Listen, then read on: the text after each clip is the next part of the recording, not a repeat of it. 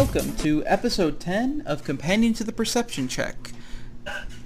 Tonight, I'll be your host, and I am joined by Seth Colgrove and Zachary Ruffin.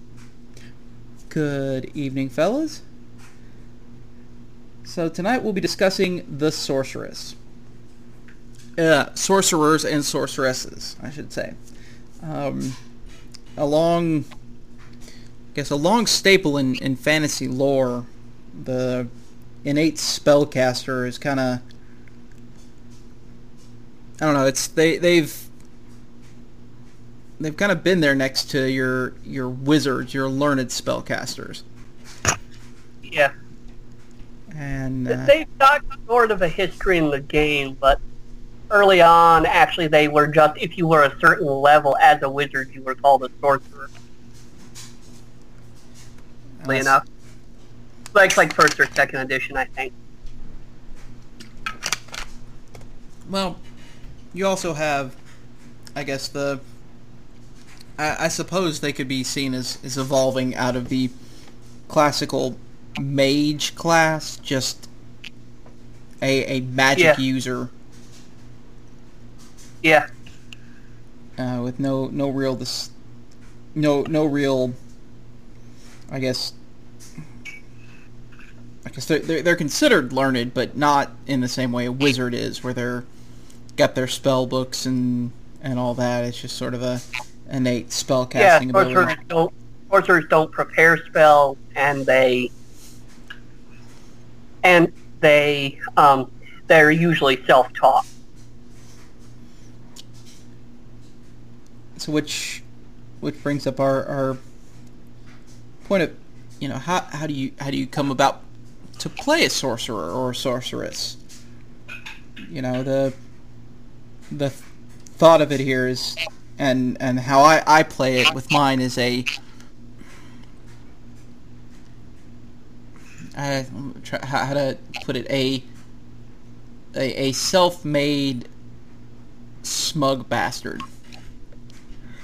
Yeah, that sounds about right. Sunshine. Because unlike a wizard, you don't go through training for your spells. You don't study spell books. Unlike clerics. Although you do have a time as an apprentice where you can multiply brooms. That ability goes away though when you hit level 1. Are we sure? Are we sure about that, or is that just like a nightmare force fed into every apprentice? Or is that how they determine who has the innate ability? Do they wake up with that nightmare and they realize they have the gift? Yeah, I think that's just the nightmare that janitors have, not so much sorcerers. Would that be Dr. Jan Etor? Yes, that's the guy. So yeah, that's how I tend to play, or how I play my sorcerer, is just I've been chosen. I don't need any. Don't need any of this book learning, and I'm better than you people who don't have my ability. Even their stats kind of back that style of play up, because their needs for how they cast spells, their charisma has to be really high, which means they have very strong personality and very much have a presence to them. Mm-hmm. Well, that because of that, you're right. They would be close to on par with a rogue for their. Well, no, not. I'm sorry, I'm misthinking. Who's the other class who has high charisma for their? Warlocks and bards use a lot of. Both warlocks and bards use charisma also. I feel like that's why our characters rub each other the wrong way. We both have different sorts of charisma. I will say this, that makes the banter is great, Seth. Yeah, well, it's because my charisma is based in awesomeness and yours is based in assholeness. I mean, it's... Well, you put those together, it's gonna cause some fireworks. And that leads on, how does the sorcerer or sorceress, fit into a party, especially if you have a party that could be heavy in spellcasting already. Because, I mean, let's face it, even with unarmored defense or mage armor, the sorcerer is definitely a back room or back of the room lobbing magic missiles. Well, in terms of the really heavy spellcasters, the sorcerer is about on par with most bards. Not the College of Valor, because they actually get some good weapons and shields, but it's about on equipment on par with a bard. They're not so, as far as the pure spellcasters, they're not quite as good as warlocks, but they're definitely better than wizards. So they're sort of a middle-of-the-road spellcaster. Yeah, I mean, and all of those are behind the cleric, and sort of goes back and forth with exactly where the druid fit. That really depends on circle. Fair enough. Now, the fun thing I do enjoy from the sorcerer standpoint is, even within the party, you've got, much like some of the other classes, all the other classes, there are essentially multiple paths, but for story-wise, you sort of have to pick it at the beginning. Yeah. The only other classes that have to pick their things at the beginning are warlocks, sorcerers, and clerics, actually. And even then, warlocks don't really pick what their class truly is until level 3. They just have to pick their patron at 1, which gives them a couple powers, but still a lot of X locked in their sort of subclass choice 3. They get to choose twice. Nice. But yeah, because you've got the draconic bloodline, a wild magic, and storm sorcery origins, and each one of those will, it gives you mechanical differences, but also a great wealth of backstory to move upon as when you've picked it up. Yeah, I mean, and it really helps you make an interesting character from the start, because even if you take wild magic, there's 4 or 5 different things listed as specific examples in the player's handbook for different ways that can be interpreted. Yeah, I like my draconic bloodline because dragons tend to be haunty, overlording, and just asshole-ish, and that just feeds right into my character. Yeah. Well, you do have your power from a good dragon, though. That may be, but it's a gold dragon, and they are kind of douchebags. Yeah. They're just good douchebags. They're, someone could be a good guy and still be a douchebag. Or, my case, oh yeah, I got this great ability. Oh, it's from a dragon. Dragons can be douchebags. I'll be a douchebag dragon. Well, that all sounds very reasonable. It does, especially when you consider the world domination plans of the character itself, and that just all feeds in. Be able to rationalize anything.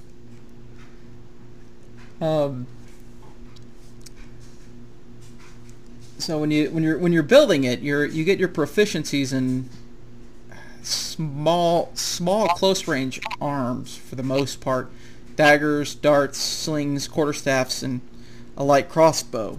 You're not, as a sorcerer, you're not really meant to be a heavy hitter physically.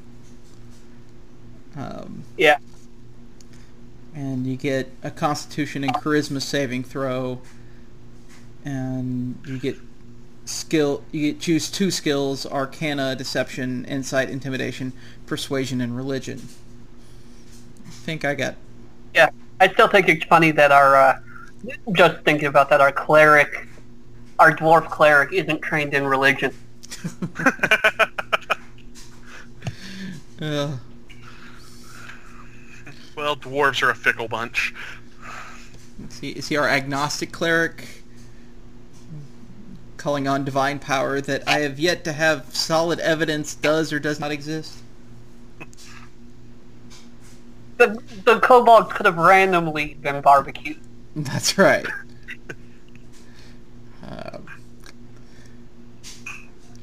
So we've got the 3 sorceress origins: draconic bloodline, where an ancestor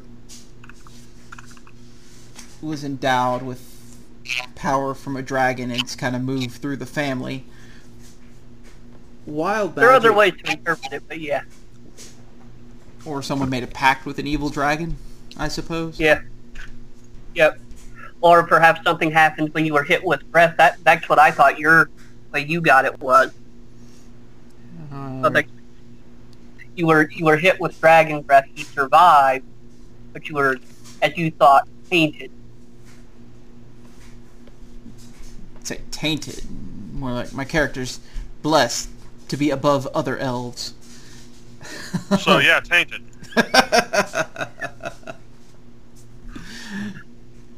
Wild magic from just forces of chaos. It says. I think we thought about.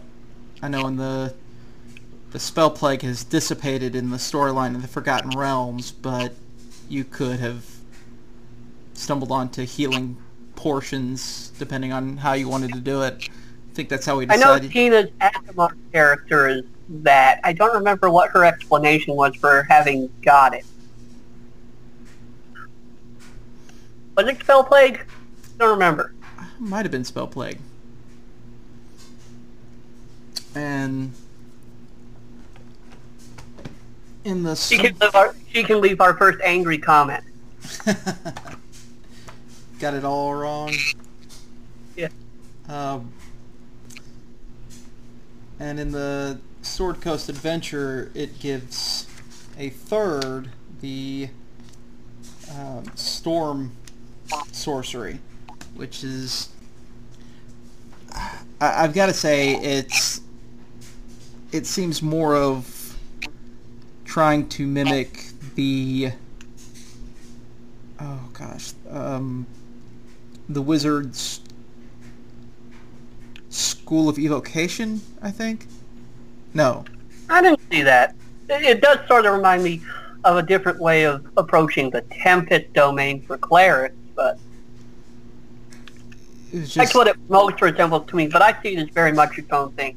I mean, you get all the time flight later. I mean, so it's got and controlling the wind and doing some other stuff. Of course, you have to do it with a little tuner. Reading over it, it actually kind of reminds me. I'm actually halfway through, or 2/3 the way through the Draconic Prophecies, or in the Eberron series, and it kind of reminds me of the Mark of the Storm there. I don't remember what house it's associated with, but I've heard of it. I think Lycander. Okay. It just kind of, you could in theory take that. I guess if you wanted to set this on Eberron, you could use the storm sorcery and use that to create a Lycander dragon mark. Yeah. You could. Also, just a little bit of background. The Storm Sorcery option first appeared as a playtest in the supplement Nautical Adventures, which was Unearthed Arcana on D&D.com.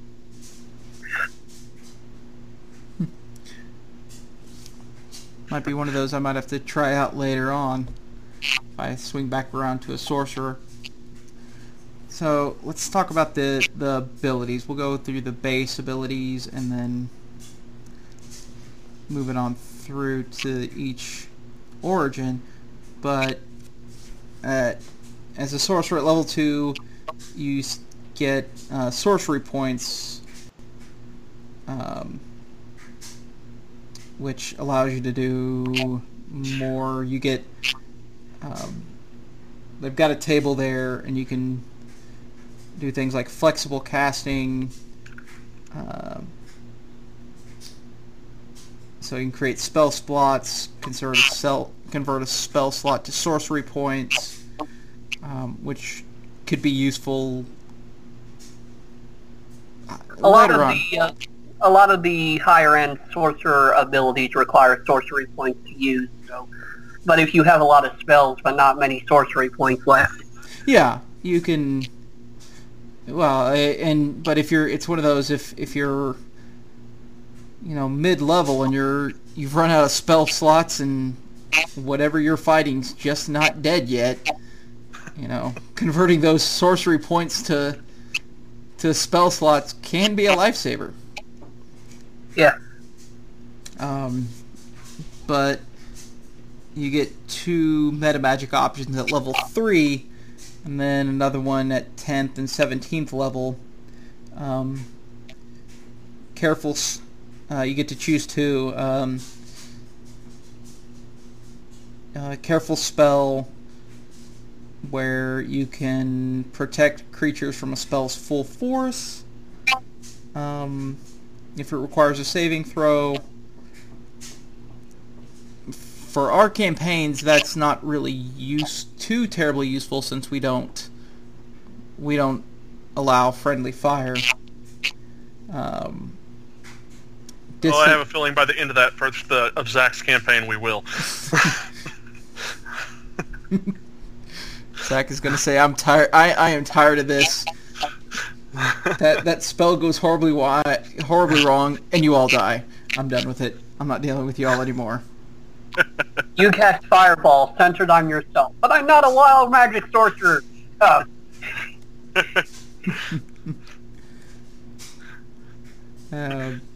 Well, he let us spend a week doing whatever we want, and I threw wild parties and did a photo shoot, so I mean... You also can choose Distance Spell, which allows you to double the range of a spell if it has 5 feet or greater, or if it's a range of touch, you can spend a sorcery point and make it 30 feet. So you can Mr. Fantastic it. That's right. Empower Spell, 1 sorcery point to reroll the number of damage dice up to your charisma modifier, but you must use the new rolls. You can use Empower Spell even if you use a different meta magic option on it, so that can be very helpful, especially if you're rolling ones like we tend to do. You can extend the spell with a duration of 1 minute or longer to double its duration up to a maximum of 24 hours. When you cast, you can do Heightened Spell, cast a spell. What if you do it? What if you double the duration of a spell that's permanent? Negates it. Or they can't escape it even in death. I died. I'm at the pearly gates. Why am I still on fire?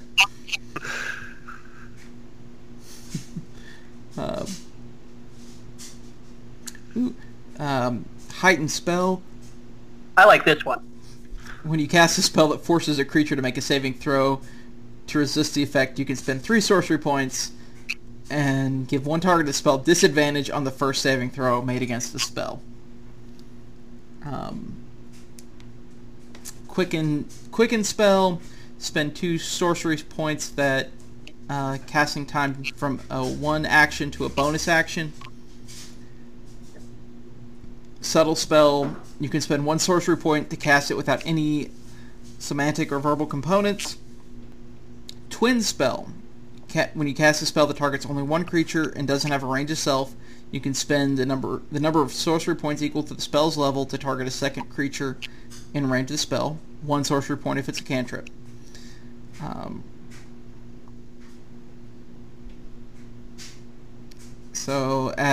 To be eligible, the spell must be incapable of targeting more than 1 creature at the spell's current level. For example, Magic Missile and Scorching Ray aren't eligible, but Ray of Frost and Chromatic Orb are. And you also can't use it for something that doesn't actually have a target, like Fireball. Well, Fireball does have a target. I thought it was a... No, Fireball's a creature. I think that's a creature. I thought Fireball was just you choose a point. I thought that still counted when I listened to the Sage Advice thing, but oh well. Yeah. And then you get your ability score improvements at 4, 8, 12, 16, and 19th levels. And at level 20, you get Sorcerer's Restoration. You regain 4 expended sorcery points when you finish a short rest, which is good if you only have a small time to breathe.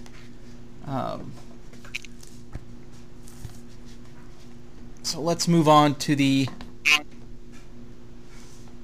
Sorcerer's Origins. The Draconic Bloodline, which I'm currently playing, it's fun. I will go ahead and admit it, especially for my role-playing style. Your innate magic comes from draconic magic that mingled with your blood or one of your ancestors. You choose a dragon ancestor, and the color of the dragon gives you a damage type. And there's a nice table there. For my goal, I went with gold and got fire. It also allows you to speak, read, and write Draconic.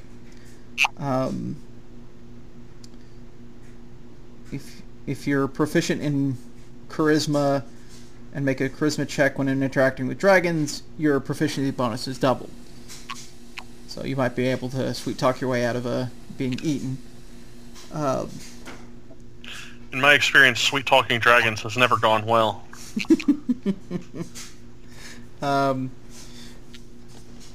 You also get Draconic Resilience. You increase your maximum hit point by 1, and it increases by 1 again whenever you gain a level in this class, giving you another hit point. And when you aren't wearing armor, your armor class is 13 plus your Dex modifier. At 6th level, you get Elemental Affinity. When you cast a spell that deals the damage type associated with your Draconic ancestry, you add the Charisma modifier to 1 damage roll of that spell. Note, do not be descended from a green dragon. And because everything is resistant to poison. And then at the same time, you can spend a sorcery point to gain resistance to that damage type for an hour. At 14th level, you get Dragon Wings, and gain a flying speed equal to your current speed. You can create the wings as a bonus action on your turn, lasts until you dismiss them as a bonus action on your turn. Can't manifest wings while wearing the armor unless it's made to accommodate them. I like the sentence immediately after that. And then if you are wearing clothes, they might be destroyed. They might be destroyed when you manifest them. That sounds just like your character. He would expose his wings just to show off his sunshininess. Yeah, big golden chest, now covered with scales in some places. He goes, "Ah!" I figured your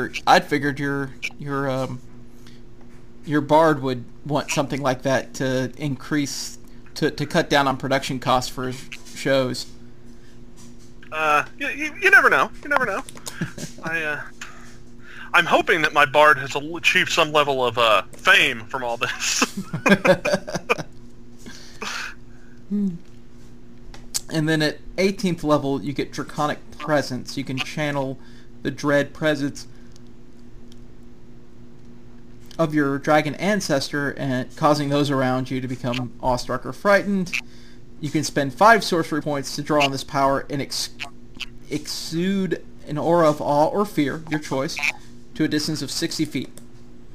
For 1 minute or until you lose your concentration, as if you were casting a concentration spell, each hostile creature, when it starts its turn in the aura, must succeed on a wisdom saving throw or be charmed, if you choose awe, or frightened, if you choose fear, until the aura ends.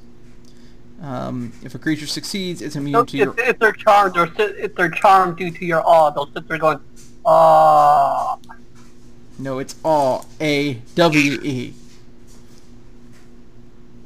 Yeah? Awe. And if they succeed, they're immune for 24 hours.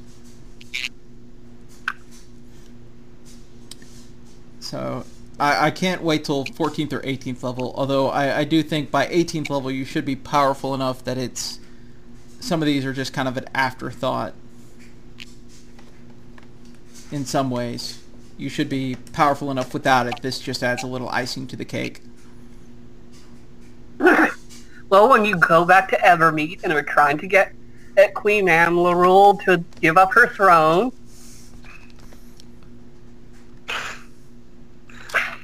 I can exude my aura. Oh, yeah. You're gonna exude all over the place.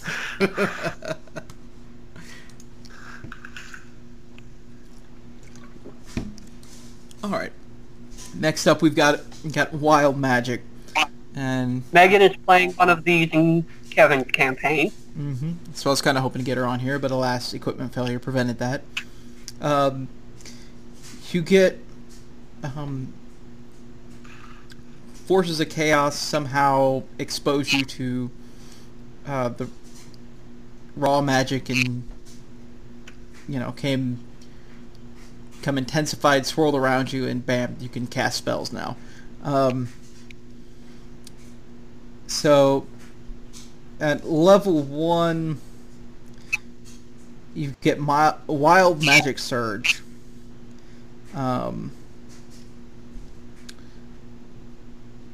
If the once per turn after you cast a sorcerer spell of 1 or higher, you roll a d20. On a 1, roll on the Magic Surge table to create a magical effect. Some of them are good, some of them not so good. And I mean, it's not too, it's not too hindrance in some cases, and not too overpowered because you can't use meta magic on it, and doesn't require concentration if the spell normally does. Yeah, some of my favorites include some of the bad ones. Fireball centered on yourself. I also like you grow a beard of feathers that disappears when you sneeze. You can also... you lose all your hair and turn bright blue until someone casts a remove curse spell on you or similar magic. And another one, you turn into a potted plant for I can't remember, it's 1 round or 1 minute or something. I don't know. You can... if you roll a 19 or a 20, you cast Grease centered on yourself. And in our campaigns, that's usually a death sentence. Because that's generally our go-to... Our go-to... plan. Yeah, but since it's centered on yourself, would that be like Fireball centered on yourself? No, I think it. I think Grease would cast fine because we've done it several times to escape. I just think that it could cause some problems because then somebody's going to cast Fireball and you're going to catch fire. I kind of like a unicorn controlled by the DM appears in a space within 5 feet of you. That's just fantastic. unless you're an evil character in which the unicorn will try to kill you. Actually, all the more reason for it to happen. Actually, there's a great there were used to be some cards they would do on releases of D&D mini sets, like just some comedy cards making fun of all the different figures. And the one for unicorn on one set was why would anyone want a unicorn figure? And then it shows a unicorn with like a whole bunch of heads on a skewered on a torn like a kebab. And they're like, oh yeah.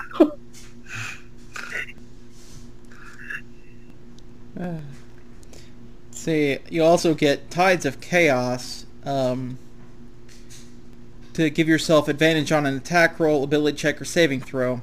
Once you do so, you must finish the long rest before you can do it again. And anytime before you gain the use of this feature, the DM can have you roll on the Wild Magic Surge table after you cast a spell, sorcerer spell, first level or higher. Then you regain the use of this feature. Yeah, that one isn't even roll. Maybe it happens that, I feel like doing something to you. At 6th level, you get Bend Luck. You can use a reaction to spend 2 sorcery points to roll a 1d4 and apply a number as a bonus or penalty to the creature's roll. You do so after the creature makes its roll, but before any effects of the roll occur, for an attack, ability, or saving throw. 14th level, you get Controlled Chaos. You gain a modicum of control over the surges of your wild magic. Whenever you roll them on the wild magic table, you can roll twice and use either number. And 18, you get Spell Bombardment. Bombardment. A battle question. A Bible question. At 18th level, the harmful energy of your spells intensifies. When you roll damage for a spell, roll the highest number possible on any of the dice. Choose one of the dice, roll it again, and add that to the... Okay, sorry. When you roll damage for a spell and roll the highest number possible on any of the dice, choose one of the dice, roll it again, and add that to the damage. You can only use this once per turn. Sadly, probably not going to come up a lot in our campaigns, as we rarely get the highest numbers on any rolls. If you're rolling a 4, once in a while you just have to get to the highest number. Yes, but it's... You would think that, but look at our ability check scores. Fair Statistically, it's impossible for us to roll this low. Somewhere there's some D&D group just like us that get 20s every time. Because it all balances out in the end. I'm gonna join that D&D group. And bring down their luck. Yeah, something like that. Yeah. It's of course they'd kick you out.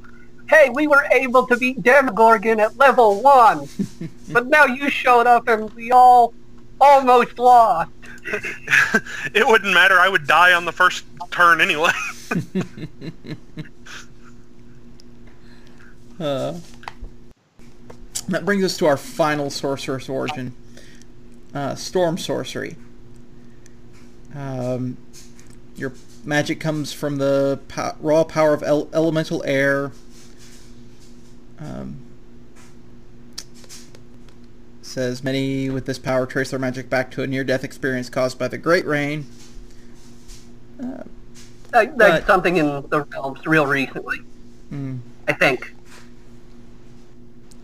So, but it's one of those. I like that they give possible.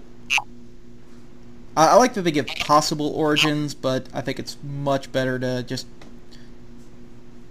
as an exercise, think of how you got it on your own. Yeah. But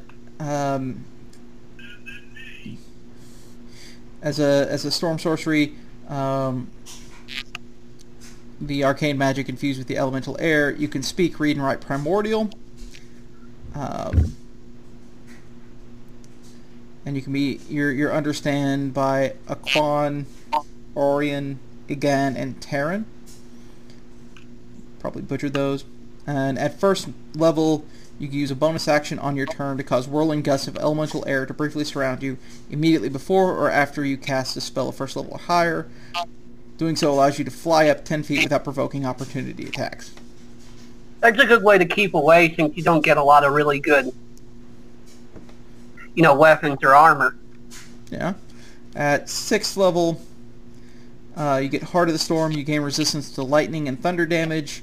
When you start casting a spell first level or higher that deals lightning or thunder damage, stormy magic erupts from you. This eruption causes creatures of your choice that you can see within 10 feet of you to take lightning or thunder damage, equal to half your sorcerer level. Easy way to kind of throw a little warning to them. Yeah. Also at 6th level, your Storm Guide, you gain the ability to subtly control weather around you. If it's raining, you can use an action to cause the rain to stop. If it's already raining, can you cause it to become min? I don't know. It says you can use a bonus action to choose the direction wind blows in a 100-foot sphere around you, and it blows in that direction to the end of your next turn. It doesn't alter the speed of the wind. Curses. 14th level, when you're hit by a melee attack, you can use a reaction to deal lightning damage to the attacker. The damage equals your sorcery level. The attacker must also make a strength saving throw against your sorcerer spell DC. On a failed save, the attackers push a straight line up to 20 feet away from you. And apparently they hit your dynamo or something. Yeah. And at level 18, you gain immunity to lightning and thunder damage. Magical flying speed is 60 feet. As an action, you can reduce your flying speed to 30 feet for 1 hour and choose a number of creatures within 30 feet of you equal to 3 plus your charisma modifier. And then those creatures gain magical flying speed of 30 for 1 hour. Once you reduce your flying speed that way, you can't do that again until a rest. A long rest. So. I like that last ability. I don't think anything else has like a group fly sort of thing. No, I don't think anything does. Nothing outside of like a. I think there's maybe one spell that'll let you do it, but I'm not sure. Yeah. So, but I mean, overall, they're pretty. I enjoy it. I enjoy Sorcerer class, and I think any of those give both good role-playing abilities as well as combat. Just let me know when you're going to be the Storm Sorcerer, so I can make the boss of every single adventure of Blue Dragon.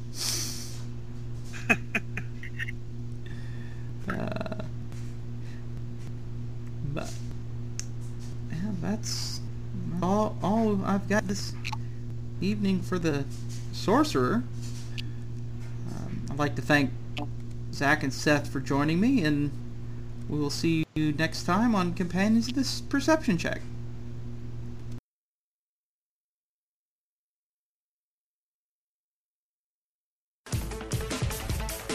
I would like to thank all of our guests, as well as bensound.com for our music, Extreme Action. You can find them at bensound.com, as well as visit us at companionsofperception.net.